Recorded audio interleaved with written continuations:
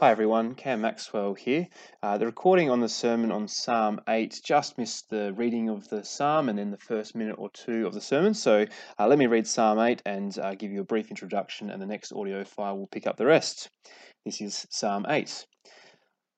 Lord, our Lord, how majestic is your name in all the earth. You have set your glory in the heavens. Through the praise of children and infants, you have established a stronghold against your enemies to silence the foe and the avenger. When I consider your heavens, the work of your fingers, the moon and the stars which you have set in place, what is mankind that you are mindful of them, human beings that you care for them? You have made them a little lower than the angels, and crowned them with glory and honor. You made them rulers over the works of your hands. You put everything under their feet. All flocks and herds, and the animals of the wild, the birds in the sky and the fish in the sea, all that swim the paths of the seas, Lord, our Lord, how majestic is your name in all the earth. I began the sermon by saying that I really love this psalm because it deals with one of the most important questions there is, what it means to be human. I think Psalm 8 gives a really clear picture of what it means to be human, which is brilliant because all around us there's great confusion about this. Unfortunately, in some of the worst cases where people hold to the idea that the physical universe is all there is, very often I think despair follows as the kind of realization of what that means sets in. The next audio file will pick it up from there. Bare, emptiness. When they consider that, well, we're just physical matter, we're basically just animals, maybe animals with needs, but just animals. There's nothing special about being humans. Life is an accident, doesn't have any meaning. One day we'll be dead. That's kind of it. It's kind of pretty bleak, isn't it? And how do you live if that's your view of humanity? Like, how do you live without knowing where we're supposed to head? How do you have hope? How do you make decisions about what is right and wrong when you're not even sure what it means to be human? Psalm 8, I think, speaks into a very important question for us. It has profound and, I think, a simple answer for us. What is mankind? What does it mean to be human? Well, very simply, we are created. We are created. That's the claim here in Psalm 8. It's the claim of the Bible. And if you're visiting us today, if you're here for the first time, or you're not someone who's a follower of Jesus, or perhaps you just sort of see the world very differently to how Psalm 8 paints it. Firstly, really big welcome to you. It's great you're with us this morning, and we hope you have a great morning. I guess as we look at this psalm together, if that's you, can I just invite you to perhaps consider, does looking at the world the way the psalmist does, David does looking at the world like David does it make some sense? That's a good question to consider. And perhaps on top of that, a challenge, if this is new to you, is there a more satisfying answer to what it means to be human? Can you come up with a more satisfying answer to what it means to be truly human? Perhaps something you've heard or something you've come to yourself. If you have a satisfying answer, please, I'd love to hear from you. Please come and chat to me. Did you notice, though, that this psalm, it's not really about us. It's not about us.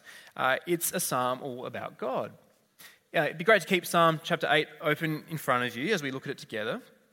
And if you have it there, you'll see it starts and finishes with a repeated verse 1, verse 9, declaring how majestic God's name is throughout the earth. And then in between, every verse, God is the feature, he's the subject, basically, of the verse. Verse 1, you set your glory. Verse 2, you have established a stronghold. Verse 3, we consider your heavens, the work of your fingers. Verse 4, God is mindful, God cares. Verse 5, God has made us, he has crowned us, he has made us rulers. The focus of this psalm is not humanity, it's God. It's critical for us because understanding what it means to be human has to start and finish with understanding God. There is no way that we can work out what life is, what it's all about, where we come from, where we're heading. We can't work it out without reference to our Creator, our life giver. Have you ever sort of stopped and wondered, well, why did God give us life? Like, why did God create us? Why did he create the universe?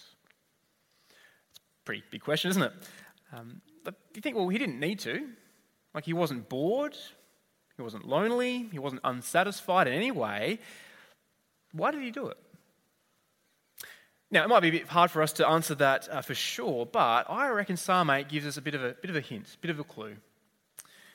Like, why did God make the universe? Well, he's majestic. Unbelievably glorious and brilliant. He's powerful, he's breathtaking, he's awesome in the kind of the right use of that word. Now, if that's who God is, in his core, his nature, his being, well, we shouldn't be surprised if a brilliant, majestic God wants to share some of his majesty with others. He wants to let his internal goodness be expressed externally. We shouldn't be surprised that God, who is glorious, would want to extend that, to share that glory, that majesty, and let us enjoy him, enjoy seeing his glory, his majesty. I think that's perhaps what's going on here in Psalm 8. God created, and he is majestic and glorious. How glorious is he? Well, how big is the universe? How majestic is God? Well, how majestic are the galaxies that kind of just spin seemingly into infinity? The universe, in some ways, gives us a glimpse of God's majesty, of his glory. He has set his glory in the heavens. But verse 1 sort of has a bit of a jarring sort of jump to verse 2, doesn't it? You go from verse 1, sort of the majestic glory of the cosmos, verse 2, kind of the ridiculous little baby, weak, little blobby things, pretty cute. But to go from the cosmos to a baby is a bit of a leap to make, isn't it? We see here babies somehow God's great display of strength and power. Babies somehow defeat and silence God's enemies. I'll be honest with you, as I try to do all the time, I'm not really sure what verse 2 is about. That is, how does an infant praise God? Like, how do babies silence God's enemies? I don't really know the answer to that, to be honest. I have two sons. One's about 2.5, one's about 6 months. Neither of them are particularly eloquent.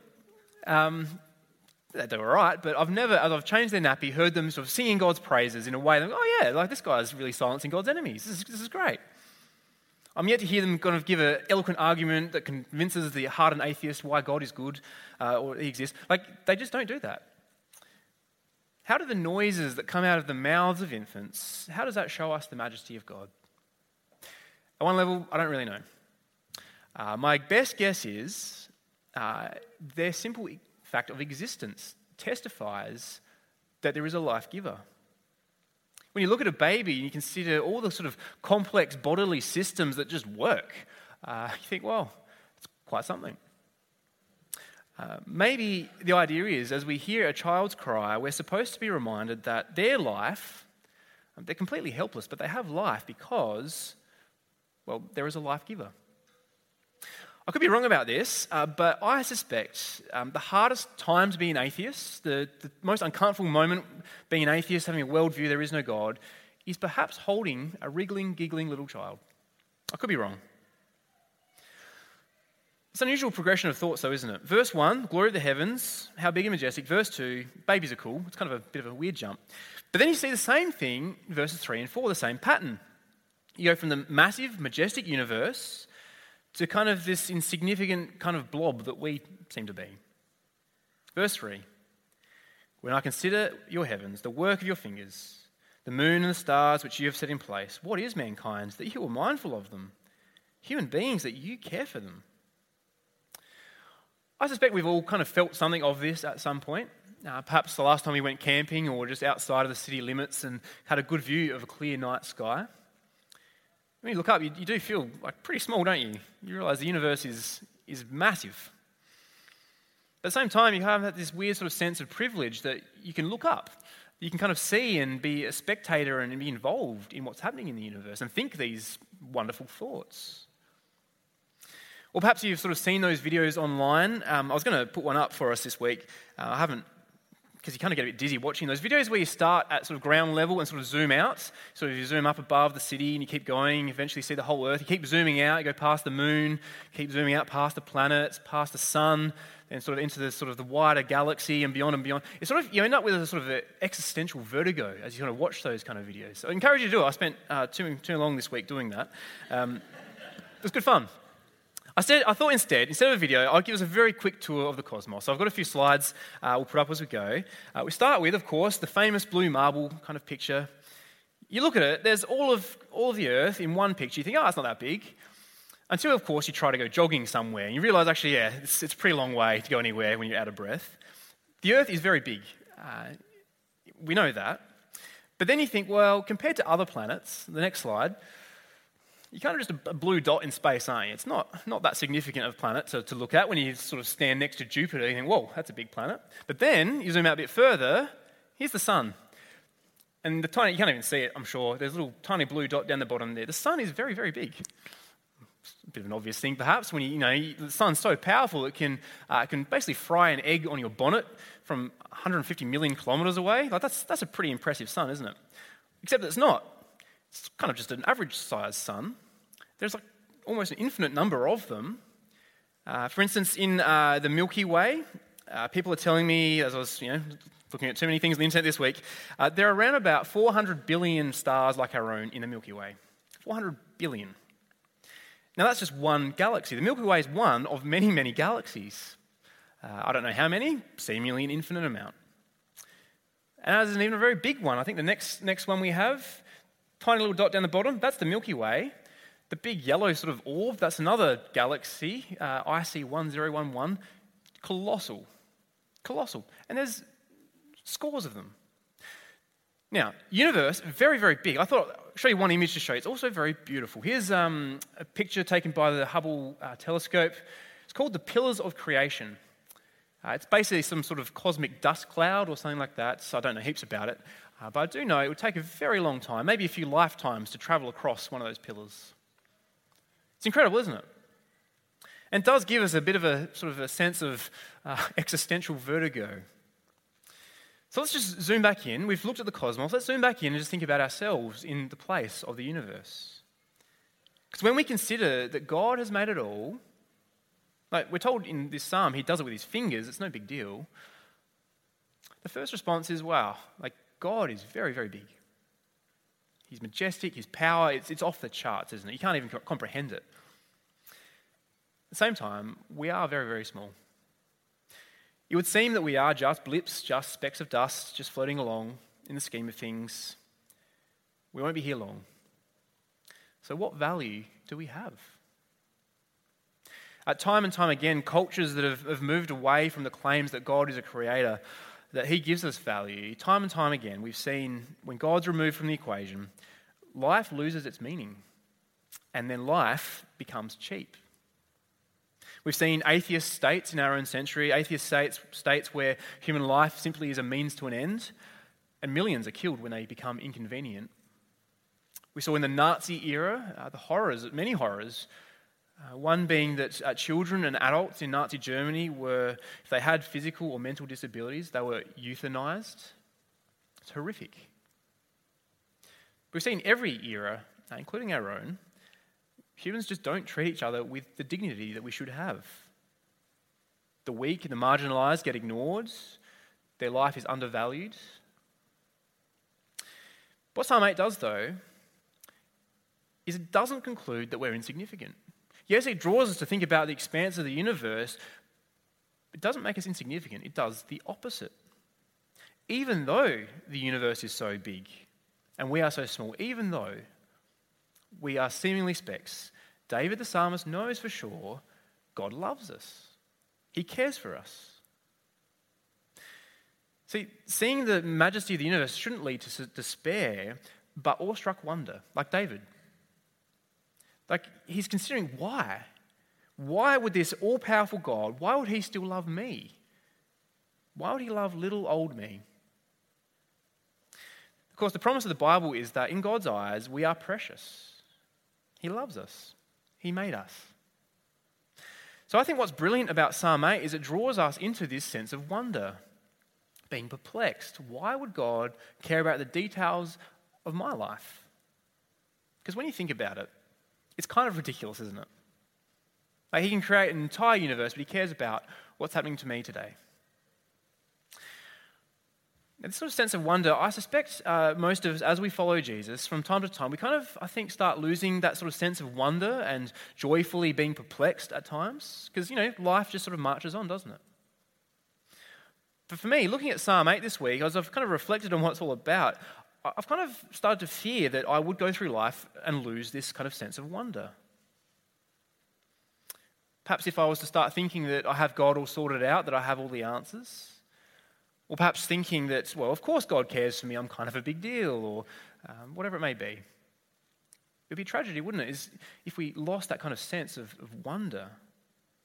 And if we have, what is it that we're missing? What is it we've lost sight of if we no longer are perplexed by the majesty of God? It could be that as we think about this glorious, majestic God, we've lost sight of the fact that he came to save us.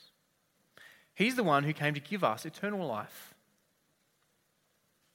Jesus, God the Son, he came to be one of us, not because he had to, it wasn't a duty he had to fulfill. He came because we are his creation, his dearly loved children. So Jesus came to save us, and so the cross, even more than the night sky, I think the cross leads us to be joyfully and humbly perplexed. How deep the Father's love for us, as the songwriter puts it, how deep the Father's love for us, how vast beyond all measure, that he should give his only Son to make a wretch his treasure. It's extraordinary when you think about it. If you feel like you've sort of maybe lost some of that sense of wonder, awestruck wonder you see in Psalm 8, it could be because we've started to think that God is too small or that we are too big. Perhaps a good remedy would be to take your Bible and find a good night to go stargaze. That might be a good way to help us. But with or without stars, it's crucial, isn't it, to have time to allow ourselves to dwell on what Jesus offers tiny little people like us. He gives us new life, hope for eternity, joy of salvation, the fellowship with each other, the fellowship with God, the forgiveness of sins, being transformed into his image, and so on and so on. All these wonderful gifts God has seen fit to give us. It's extraordinary. Well, what is mankind? Well, we are created and cared for by God. That's verse 4. But then we get to verses 5 to 8, and it sort of fleshes out for us what humanity is.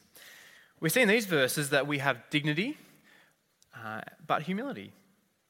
We're not animals, but we're not divine either. We're somewhere in between.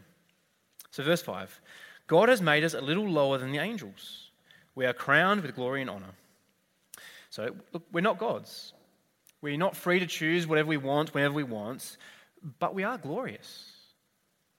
So in the background here is Genesis chapter 1, the account of God creating humanity. We're told there that humans are created in God's image. Now, the idea with that is not so much that we look like God or God looks like us, but that we carry his qualities. And perhaps more so that humans are representatives of God in his creation. So of all of creation, humans are the most honoured. We have dignity. Because we're created in the image of God, each life has value and dignity. Not because of what we can do or how intelligent we are, but because we bear God's image. So it's really important to see how this kind of works together. We're not divine. God still rules over us. He's God. We're not. But we're also not animals. We rule over them is what we see here because God made us to be rulers. Verse 6, to rule over his work. Here we're told everything is under our feet. Flocks and herds, animals of the wild, birds of the sky, and fish in the sea. Everything, it would seem, is under our control. We also see that the dignity that comes from God sets us apart from the animals. We're over them. Now, of course, it would seem in our world, many people would say that, well, look, we are just animals. We're sophisticated animals maybe, but we have the same DNA, as we heard, 50% the same DNA as a banana. We're basically just elaborate animals. Again, if that were so, how could you argue that human life has any significant value? You might emotionally feel that, if that's your belief, but if we are simply animals, well, should we be surprised if that's how we end up treating each other? It's a pretty bleak view of the world, I think, a bleak view of humanity, and I don't think logically there's a way to argue that we should have dignity or value if we are simply animals. Instead, if God gives us dignity, we know we are above, that we are separate from animals. So human rights, something we all love, human rights, it stemmed from the idea that we do have dignity. Christians have been the ones throughout history who have championed that cause better than anyone, I think. Trying to treat all humans as if their life is valuable. They might be our enemies, but their life is valuable. They might be someone who is incapacitated or severely disabled, and yet their life has great value. as much dignity as anyone else. Christians have been the one who have fought for those who don't have the strength to fight for themselves. Because we're not animals. We are crowned with glory and honour by a majestic God who made the universe. Have you noticed, though, as we kind of read through this psalm, it does feel like something's not quite right. The description that we've just read about humans ruling over all of creation, we're told everything is under our feet, like as if we were in complete control of everything. Like, is that how you feel about the world? Like, I don't think we really experience that, do we? Like, we do make a mess of looking after the world we live in. We don't really rule it very well. And we don't have anything under our control, really. Like, plenty of animals will eat us. Not to mention things like viruses or bacteria. Like, we just can't control creation, really. So there's a tension in this psalm. We're told one thing, that, we have control, we rule creation, but at the same time we feel, well, we don't really, do we? There's a tension here. What's going on, I think, is that in the background of the whole Bible, right after creation, is the fall, the entrance of sin into God's universe. When sin entered the world, what happened was those who were made in God's image rejected the one who gave them that image. So God's image, it still remains in humanity even though we've sinned, but it's distorted. It's clouded. It's not a great image of God anymore, not like it was. It's not perfect. None of us are able to reflect or represent God as we should, because each of us are profoundly affected by sin. What that means is our humanity is distorted. None of us, if you think about it, are perfectly human. It's a bit strange. If you think about it, our glory that we're crowned with, it's clouded, it's distorted, it's not that glorious. The rule that we're supposed to have over creation, we've kind of mucked it up, it's broken, it doesn't work like it should. And the dignity that we're supposed to have and treat each other with is clouded and often denied. But here's the great thing about Psalm 8. It doesn't sort of just finish with that strange tension. And what we see as we get to the New Testament is that there is new light shed on this psalm as we get to Jesus. Because we see in the New Testament that Psalm 8 is actually all about him. See, if you think about it, we were made in God's image. We were made to be like God. But Adam and all who followed like him, that image has been distorted. What Jesus does is he entered into humanity, but not affected by sin. If you've ever wondered, as we sometimes say creeds here, why we make a big deal about Jesus being conceived by the Holy Spirit and born of the Virgin Mary, one of the reasons that matters so much is that it tells us, as the Bible does, that Jesus was not of the line of Adam in the same way that we are. It's crucial because it means that Jesus isn't born with a broken humanity.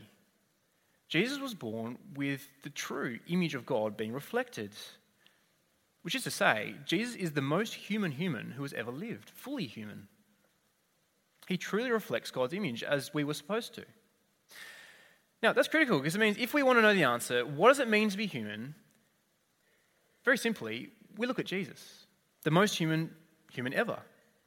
We look at how he lived, how he treats people. We look at how he relates to God the Father, the things he values, the things he loves. Jesus shows us what it means to be truly human. Now, what I thought I might do is to have a quick look at two parts of the New Testament where Jesus sheds extra light on Psalm 8. So, I'll get you to turn with me to Matthew chapter 21. In the blue Bibles on the pew, it'll be on page 988. That's Matthew 21, page 988.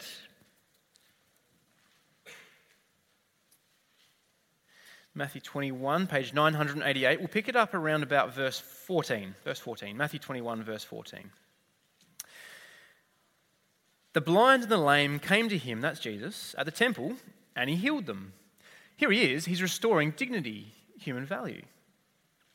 But when the chief priests and the teachers of the law saw the wonderful things he did and the children shouting in the temple courts, "Hosanna to the Son of David," they were indignant. "Do you hear what these children are saying?" they asked him. "Yes," replied Jesus. "Have you never read?" Psalm 8. "From the lips of children and infants, you, Lord, have called forth your praise." Now, here's the bit I said earlier. I didn't really know what it was about, verse 2 of Psalm 8.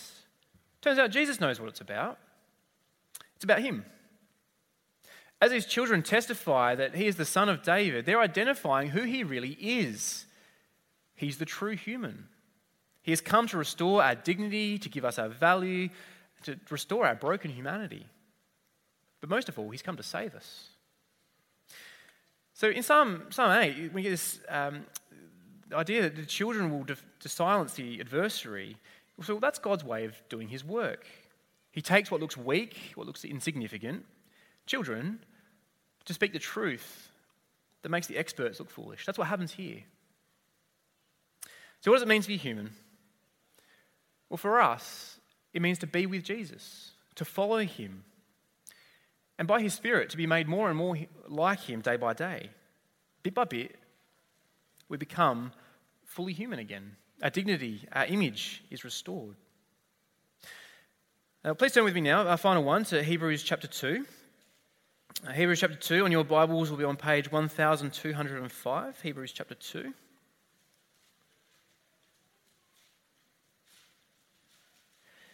Hebrews chapter 2, page 1205. We'll pick it up at verse 5.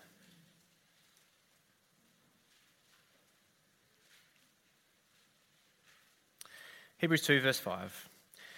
It's not angels that he has subjected the world to come, about which we are speaking, but there is a place where someone has testified. That's kind of what you say when you can't remember the chapter or verse number. There is a place, it's written. Here he quotes Psalm 8. Here we go. What is mankind that you're mindful of them? A son of man that you care for him? You made them a little lower than the angels. You crowned them with glory and honour and put everything under their feet. In putting everything under them, God left nothing that is not subject to them. Yet, at present, we do not see everything subject to them. There's that kind of tension we talked about in Psalm 8. We don't have that complete control yet. But verse 9, but we do see Jesus.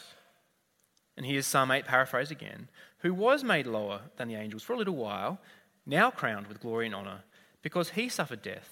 And so by the grace of God, he might taste death for everyone. It's wonderful, isn't it? Skip down to verse 14. Since the children have flesh and blood, he too shared in their humanity, so that by his death he might break the power of him who holds the power of death, that is the devil, and free those who all their lives were held in slavery by their fear of death. For surely it is not angels he helps, but Abraham's descendants. For this reason he had to be made like them, fully human in every way, in order that he might become a merciful and faithful high priest in service to God, that he might make atonement for the sins of the people. Because he himself suffered when he was tempted, he is able to help those who are being tempted. It's a brilliant passage, and I was pretty tempted to kind of preach a sort of sermon part 2 on the back of this. Don't worry, I'm not. I just want to say, if you want proof that humans have dignity, that we are dearly loved and cherished by God, it's the incarnation of Jesus. The moment where God became man, he took on flesh. I think that proves that humanity, in God's eyes, is greatly valued. It's cherished. Now, if nothing else this morning about Psalm 8 has kind of perplexed you and made you wonder, perhaps the incarnation will do it. God became man. It's extraordinary. It's mind-boggling. What's even more mind-boggling, perhaps, is why he did it at all. Jesus, at great cost to himself, came to restore our humanity. He came to save us from eternal death, the consequence of sin. And he gave us hope for an eternity that we will be with him and we will be like him. It's wonderful. I hope this morning, as we've looked at Psalm 8, you've been stirred to wonder, perhaps to be awestruck and joyfully perplexed, as we've kind of touched on the size of the universe, the power of God and his majesty, and how ridiculous is this mighty, powerful God would care for us. It's amazing stuff, and I hope Psalm 8 will help us guard our hearts from ever assuming that God is small and that we are big. I hope it guards our minds from thinking that we have God all sorted out, it's all pretty neat. And I hope it'll help us just marvel and with awestruck wonder, keep looking at Jesus our Saviour. Let's pray. O Lord, our Lord, how majestic is your name in all the earth. Heavenly Father, we ask for those of us who might be feeling like we've lost some of that wonder and awe at your majesty. We ask that in your kindness you would just lead us to the cross and blow us away again by the extent of your love for us, such small creatures. Please keep growing in all of us a great joy and a sense of wonder as we keep learning about this universe you have made, as we keep dwelling on the depths of your love for us. In Jesus' precious name, amen.